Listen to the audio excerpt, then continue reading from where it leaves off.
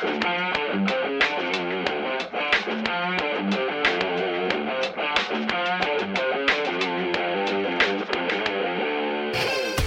and welcome to the Transfer Window podcast, where we bring you all the news, views and analysis of what's happening in the global game.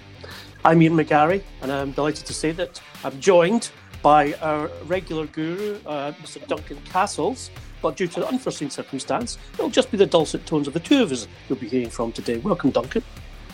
Hello. Indeed. So, where else to start than the fallout from Supersized Sunday? And what was not only a bitter defeat for Chelsea, but what appeared to be open mutiny when keeper Kepa Arrizabalaga refused to be substituted. Duncan, I suppose we've got to ask, where does this leave the coach? I mean, is it Sarrivederci or just ciao for now? I think Sarri was pretty much on his way out of the club before this game. Certainly Chelsea had been preparing to change coach. Pretty much, I think a decision has been made that they needed a new coach for next season, and the question mark was, who do you bring in for the rest of this campaign? I know that Gianfranco Zola had been approached by the club to discuss taking over from Sarri as an interim coach for the rest of the season. I think Steve Holland is also an option in that regard. Obviously, there's complications there because he's England assistant manager, so they'd need permission from the Football Association to take him on for the rest of the season. But Holland is someone who was very well regarded within the Chelsea hierarchy. He served as assistant manager under a number of coaches, has actually been interim manager briefly in the past. And I think he's a very competent coach. I know a number of the assistants that Chelsea have kept on as managers have changed, have not had the trust of the overall managers or some of the players. Thibaut Courtois and the goalkeeping coach Christophe Lollichon being a very pertinent example of that. Courtois had Lollichon removed from duties as a condition of staying at the club in Conte's first season, but Holland isn't in that camp. He did a good job under previous managers, was trusted by them, and I think would be a sound appointment to replace Sarri. I think what happened with Kepa, incredible, really. I mean, I've been covering football professionally for almost 20 years, and I've never seen anything like it. Really, never seen anything like it. And I think the response of pretty much everyone in the game has been exactly the same. The manager makes the decisions on substitutions. When you see your number comes up, you come off the pitch. But Kepa refused to do that. And I think Sarri's reaction was telling there. He visibly displayed his anger, disappeared halfway down. He almost walked up the tunnel, didn't he? The Wembley tunnel. Well, he did. He went halfway down the tunnel. There's a point at which people were wondering if he'd been sent off by the referee for swearing at him over Kepa not coming off the pitch. It was completely bizarre, but I think it's fair to say a reflection of where he is at the club at present. That it's no secret that a large number of players have lost trust in his methods. They don't enjoy his training. They don't believe tactically he's done a good job. He has repeatedly in public criticised his players in terms of their application, their determination, their aggression on the pitch. He's refused to accept that his tactics have been at fault for the steep decline in Chelsea's performances and results. And if you do that with any group of players, you're going to have problems. But if you do it at Chelsea, which is, we've said in this podcast many times, is a club where the players know and they have a history of seeing managers being dismissed by the board, particularly after there have been issues between players and coach. So he's placed himself in a dangerous position, and I think what he got on Sunday was part of the dividend from the position he's placed himself in. Like you, Duncan, I've not seen anything like it in my career covering football or working in football. The closest I can recall would be when Carlos Tevez refused to come onto the pitch when playing for Manchester City against Bayern Munich. But yeah, that's maybe a sort of comparable issue, but not quite the same as refusing to come off. I think the problem that it's a good point about Tevez. I'd forgotten about that, and it's comparable, but it's not quite as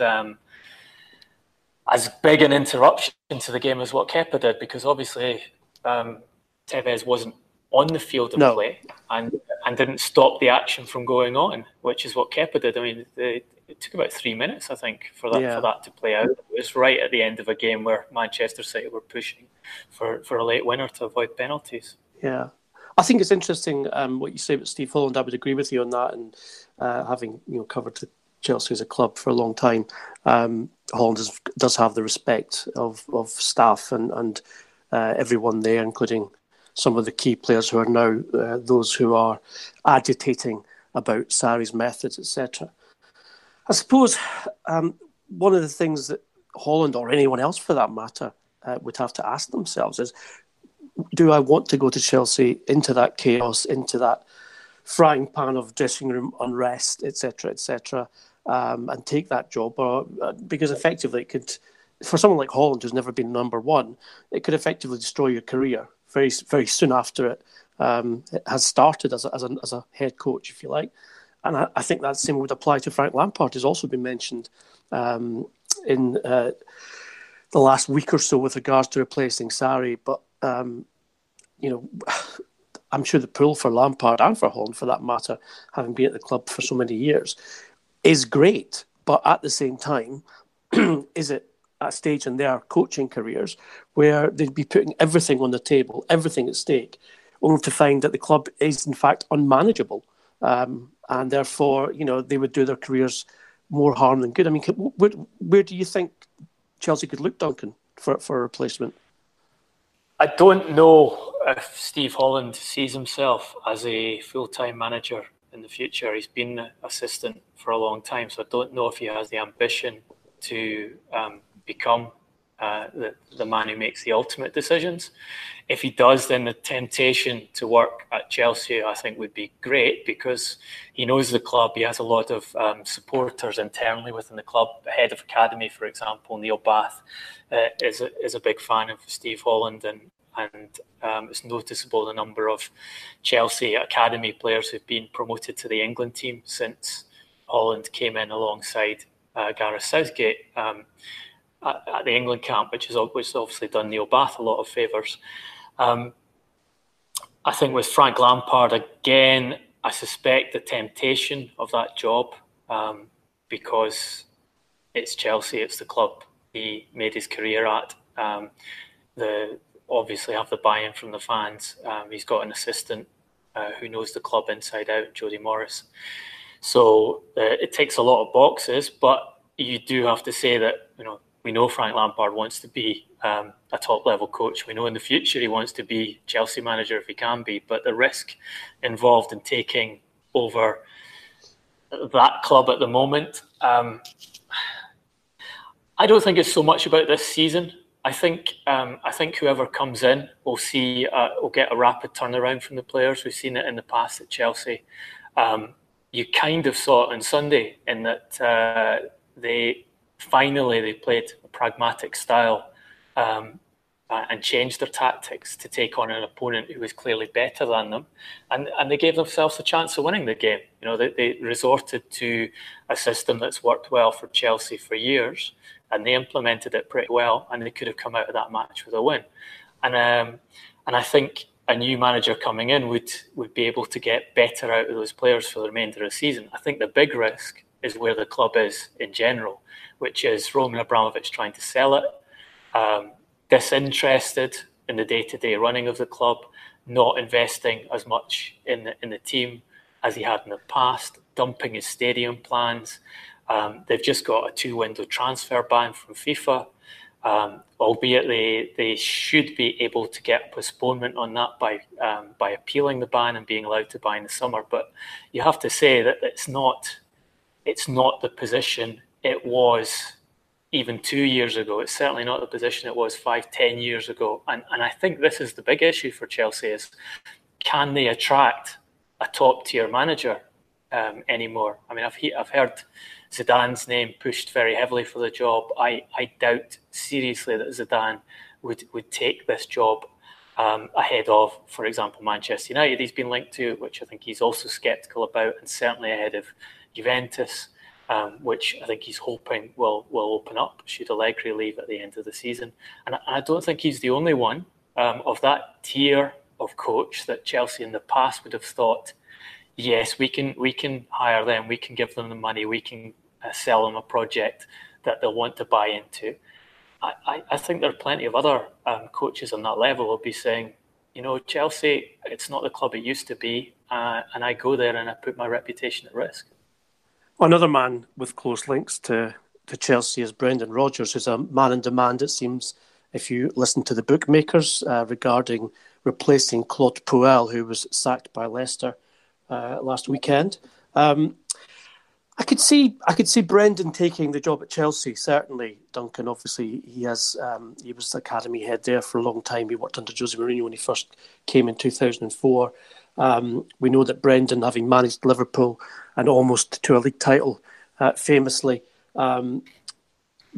he has the credentials to be a credible candidate for Chelsea, and also you'd have to say someone who also wants to get back into elite coaching.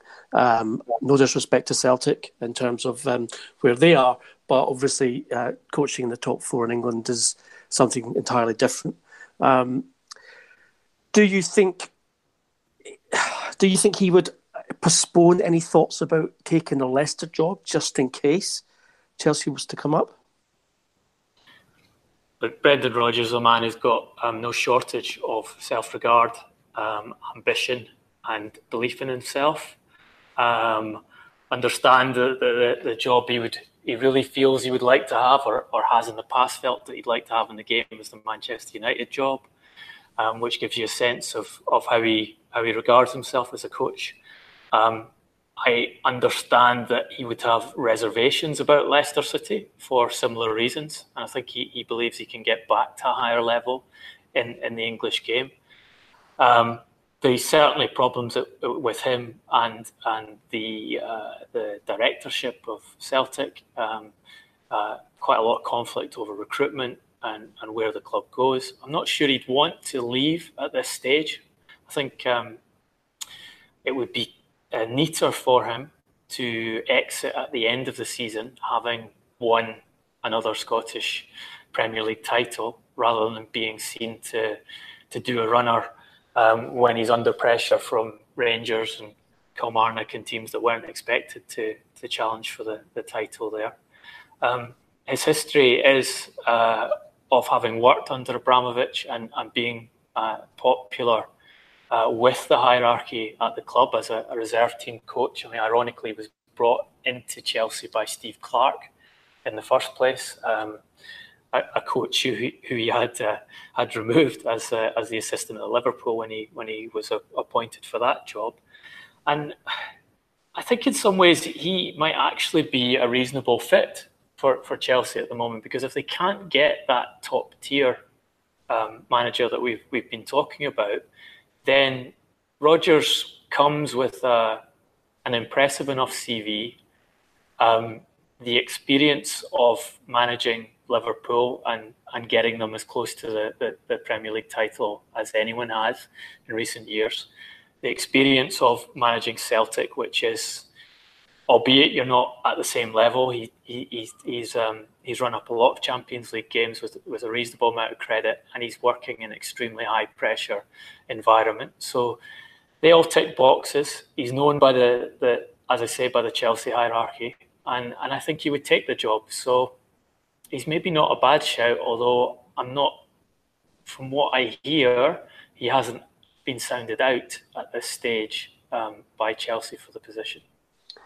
I think with Brendan Rodgers being a Celtic fan, self-confessed, etc., and the job he's done so far, I think he's found himself a bit between a rock and a hard place on this one, Duncan. his choices are fairly stark. One is to pursue, that ambition that you spoke of to return to the very top level in England. But there's also the whole 10 in a row legendary status, which he would need to stay for another 2 seasons if that were to happen, if to give himself the opportunity to record that legendary status at a club that he supported as a boy, etc., etc. But I would agree with you. I think if it was Chelsea, then Brendan would certainly take it. I'm not so sure about Leicester City, and I don't know where the bookies are getting their information. I think they're just looking around for someone that Leicester might be able to get quickly and relatively cheaply, and Rodgers ticks all the boxes. I was more intrigued actually by Neil Lennon as a potential next coach of Leicester City, given his status, legendary status indeed, at Leicester City as a player. And a guy who did a very good job at Celtic and at Hibs as well. So we'll watch and we'll bring you, of course. Sorry, go on, Duncan. I think it's correct that Leicester are interested in Brendan Rodgers, and it's a question he will be asked, and he'll have to make a decision on in the coming days. If we're talking about candidates from Scotland for Chelsea, I actually think the better candidate there is the man who's been running Brendan Rodgers close to the title this season, and a man with a much longer history at Chelsea and more success, and that's Steve Clarke. And you have to remember, Steve Clarke basically was the real coach when Chelsea reached the Champions League final under Avram Grant, because although Avram Grant was put in charge by Abramovich, the players were so bemused by the lack of quality of his training in his early sessions that Grant himself realised he couldn't carry on doing the training and handed it over to Steve Clarke, who carried on the methodology that Jose Mourinho and Rui Faria and co had been using up until that point.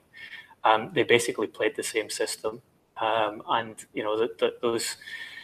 that accumulation of knowledge and implementation from Clarke brought them to Champions League final. Clarke then went to Liverpool, was hired by Kenny Dalglish to do pretty much the same job, which is do the day-to-day running of the team, and therefore is the last part of the last management team to actually win silverware at Liverpool.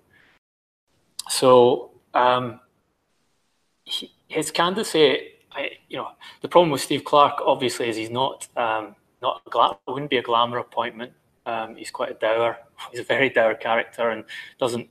I don't think particularly enjoys press conferences. Although, as we saw last week, is prepared to say important things in press conferences and take flack in press conferences, which can't be a bad trait.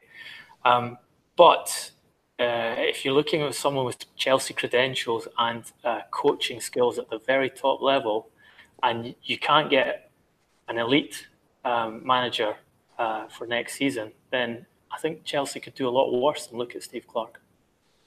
Steve Clarke for Chelsea, that's an intriguing one indeed. Moving away from Chelsea and their travails and indeed Leicester City's vacancy, bit of a strange old game at Old Trafford yesterday, Duncan, where Liverpool and Manchester United played out a 0-0 draw. Both teams seemed to be very disjointed. Liverpool's attack malfunctioned, and there was a strange, almost freakish situation with Man United where they effectively lost. Well, 4 players got injured in the first half. I mean, from all my experience in football, Duncan, I've seen soft tissue injuries, etc., happen as a result of players training too hard, overtraining effectively. And I just wondered, would you think that might be the possible sort of answer to that particular conundrum yesterday? Do you think that may be the case? I don't think there's any doubt that there's something wrong with the preparation of the players when you lose Nemanja Matic in the training session before the game to muscular injury. You lose Ander Herrera in the first half, Juan Mata in the first half, and then you have Jesse Lingard coming off the bench and basically the first time he sprints in anger to try and score a goal, he has to go off too. You've definitely got a problem with the decision making that allowed Lingard to be on the bench for that game. Clearly wasn't ready, shouldn't have been playing, and you seem to have a serious problem with muscular injuries to get 4 in such a short space of time, and I don't think it's a coincidence, because if you remember when Solskjaer came in, one of the things he said in his first press conference was that a Manchester United team should never be outrun by the opposition, which is a great thing to say. Went down very well with the press, went down very well with the fans. It's an easy thing to say. It's also an easy thing to tell players that they need to run more. And in these days where everything is recorded, they have GPS or distance covered data for each individual player, so they come off the pitch and you can tell them this is how many kilometres you covered today, this is how many high intensity sprints you did today, you met your target or you didn't meet your target. So you can get them to run more, you can train them more, and I understand that they have introduced some double training sessions since Solskjaer came in, but you will pay a cost eventually if you overload players. And remember, Solskjaer has rotated very little in his time at the club. He's essentially stayed to the same 11 almost whenever he can. Changed a lot of players for the first FA Cup tie, and that's about it. But if you do this, you will pay a cost, because you cannot overload players in modern Champions League, Premier League, FA Cup football without starting to get soft tissue injuries. And I talked to some people in the game after the match, and they basically said it's not a surprise that this happened. The flip side of this, and more important in terms of the destination of the Premier League, is that Liverpool, Jurgen Klopp, were basically handed that game on a plate.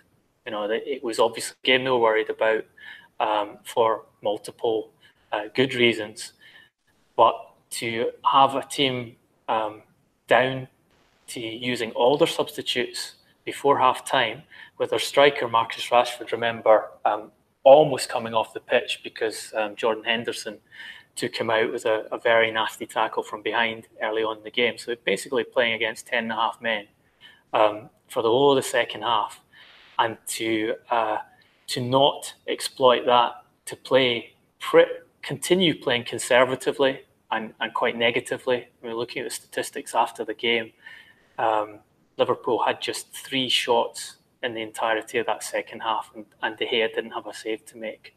And that's, for me, is okay. Liverpool have been struggling for form recently. They've not been playing as well as the results have shown. It was a difficult match for them. But if you want to win the title, and you want to win the title against a Manchester City who have been essentially relentless in the Premier League for a season and a half now, you can't afford to play for a draw and hope to nick a goal on the break against weakened opposition in a game like that. So what you're saying is, what Klopp needed was 10 Klopp ducks, and he got 10 Klopp flops. needed his Marine commanders out there, people. You know what we're talking about. I was surprised, Duncan, by the amount of unforced errors in the match on both sides. Misplaced passes, passes going out of play as well, like just simply going out for a throw-in, etc., not even hitting a man. Possession given away, space not being marked. The famous gegenpressing just didn't appear at any point. The forwards weren't putting Manchester United's defence under any pressure, which I thought before the game would be the obvious thing to do, given that Lindelof and Smalling both have mistakes in them in any 94 minutes of any game. And it was timid. I thought it was timid from Liverpool in a way that we've not seen so far this season. And as you said, Manchester United, via injuries, etc., should really have been there for the taking. And of course, the consequences of a win instead of the draw would have been, that lead on Manchester City. And it was our old friend Rafi Honigstein who says maybe that this season is now or never for Klopp and the title, and performances like that suggest it's going to be never. Look, they didn't play well. Simple as that, and they haven't been playing well for a while. And I think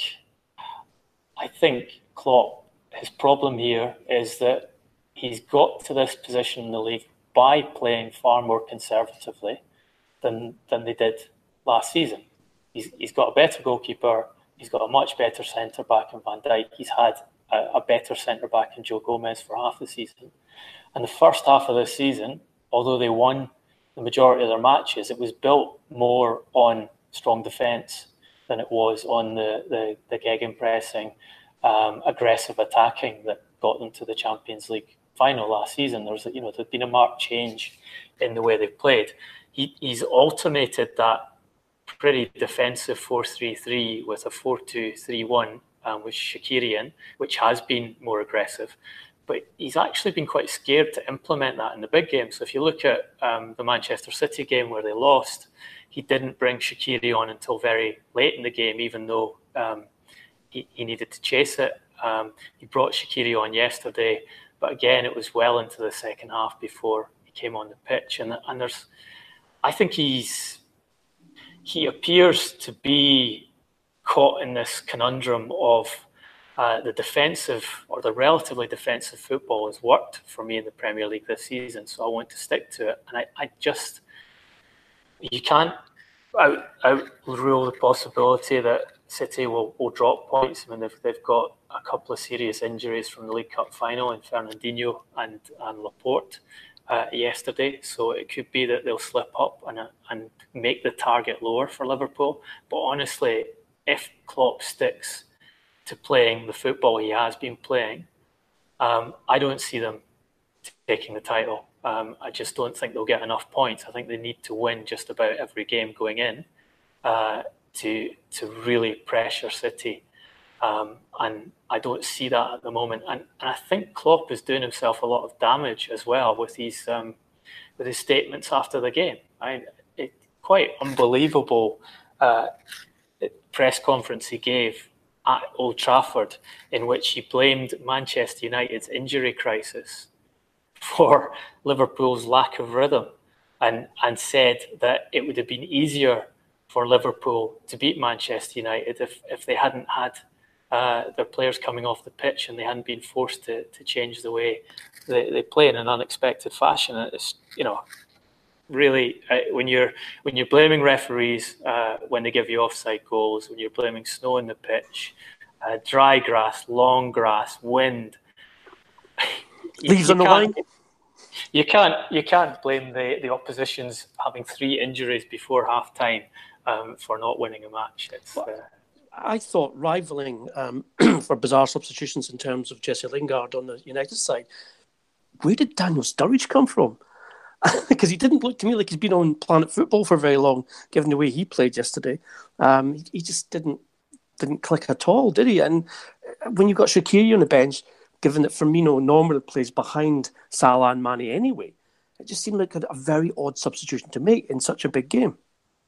I don't think Sturridge can play that that 9 role that Firmino plays at anything like the same level. I don't think he's got the aggression about him. I don't think he's got the tactical intelligence to do it. And Firmino is exceptional in that role and very important to Liverpool. And they will be hoping that ankle injury he caused himself isn't a serious one, because Salah is way off form at present, and he has, earlier in the season, he was a good answer for them through the middle. I thought Salah did really well playing in that 9 role, and I think he has been more dangerous as a striker playing at that 9 role.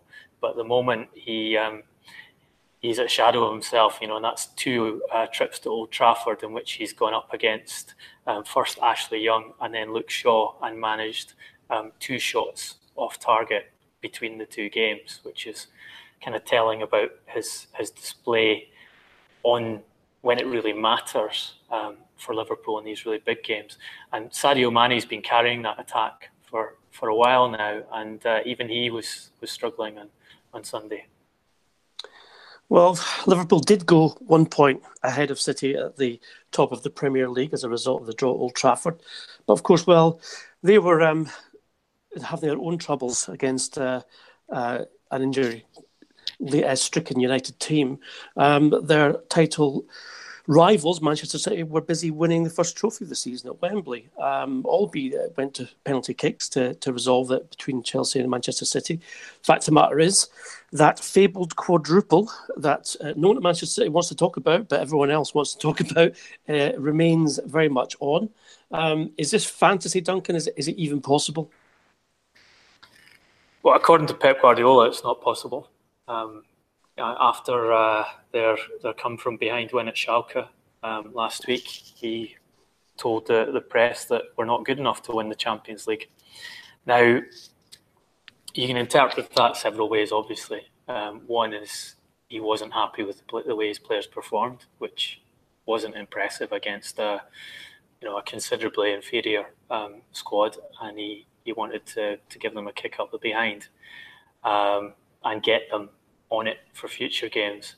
The other, which I think there's definitely an element in this, given that at the end of last season, in the first interview, big interview that Pep Guardiola gave after the season was finished and the title handed over to Manchester City, he made it clear that he wasn't targeting or prioritising the Champions League for next season, and wanted to say the hardest thing to do would be to retain the Premier League title.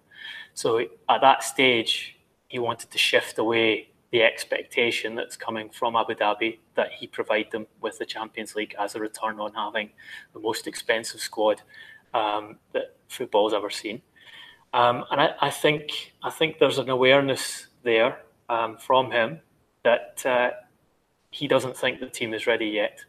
And I think there's also an element of self-doubt there, because since he left Barcelona, since he was separated from Lionel Messi, he's not been to a Champions League final. And it's not just that he's not been to a Champions League final. He has, on a number of occasions, been beaten by significantly inferior squads.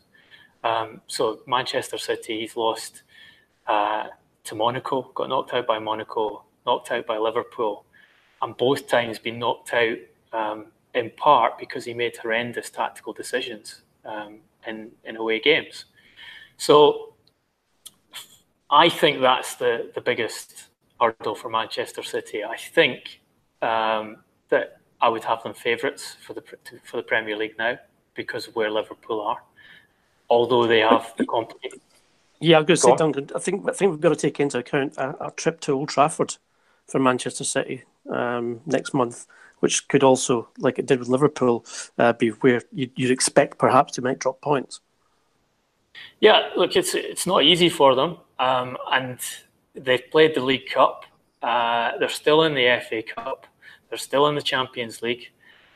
Liverpool are out of the FA Cup. They've been out of the League Cup for a long time. There's a possibility that they'll be out of the Champions League after the away game at Bayern. So that gives Liverpool a huge physical advantage in terms of and mental advantage in being able to concentrate purely on the Premier League. But the form team is clearly City. I mean, Liverpool haven't played a good game, I think, against anyone for the best part of 2 months now. They've got results, but they haven't been truly convincing against anyone for quite some time. So something needs to turn around there. So obviously City have the League Cup, and they showed a good deal of resilience to win that yesterday, given that Chelsea made it very hard for them with their tactics and had the opportunities to go a goal ahead, and that might well have been enough. They're reasonable bets for the FA Cup. I think they'll win the Premier League, but I think the Champions League's the real test for the reasons I mentioned, and Guardiola's issues at a tactical level when he comes up against better squads, i.e. better than he faces in the Premier League, and smarter coaches. Interesting stuff, and obviously the title competition will pan out very intriguingly in the next few weeks, and we'll continue to bring you best news and analysis of that as we always do. Now it's time for our regular heroes and villains slots, where we choose one each from the last few days of football. Duncan has intimated to me that he wants to be a villain today, which, as I've said before, given his Dr. Evil lookalike, is no surprise. So who's your villain for this week then, Duncan? It's a tough one, but I'm between Ander Herrera, Juan Mata, or Jesse Lingard. For the cruel and callous fashion in which they got themselves injured during the first half and complicated things so terribly for you. I was wondering how you're going to turn that one around. But I think I'll have to choose Jesse Lingard, because he really was the nastiest of them, having the temerity to get him to rip his hamstring up after just 10 minutes on the pitch when in position to score a goal. So my villain of the week would be Jesse Lingard for the grave damage he inflicted upon Liverpool's title campaign. Well, I'm going to choose this week's hero, and I'm going to go back a couple more days than the weekend to say Raheem Sterling's goal, where the Ederson assist, beautiful 85-yard pass, which, Duncan, you actually flagged up that this was one of the reasons Pep Guardiola wanted Ederson, wasn't it? Because he had something like 11 assists in a season in Portugal. Is that correct? I don't think he had as many assists as that, but it was definitely one of the reasons that he was top of the recruitment list for that second season at City, was because the quality of his passing, and he had set up goals with being able to pass the whole length of the field. Well, the hero isn't going to be Ederson. He's a close second for the pass, but just for the faint touch and then the strength that Sterling showed to shrug off defenders, and then the poise to finish in such really, it was the coolest of finishes. And so I'm going to make Raheem Sterling this week's hero on the transfer window. Will be... Well deserved, especially when he scores the winning penalty in the fashion he did. Indeed. So it's time to close this particular edition of the Transfer Window podcast. I'd say thank you to Duncan for going solo with me today, as it were. We will be back, I'm sure, in trio later in the week with Mr. Johnny McFarlane back from his Marine Commando training course he's currently on. If you want to continue the discussion, then we have our own Twitter account, which is @TransferPodcast, to continue the debate with myself and Duncan. Duncan is @DuncanCastles, and I'm @GarboSJ. Now, if you like us, and we know that after making the landmark 500,000 download mark, that's 500,000 guys, that's big thanks to you, our listeners, then please give us go onto iTunes and give us a 5-star review. That makes the podcast more accessible to other people. And we shall see you later in the week. Thank you, and thanks for listening.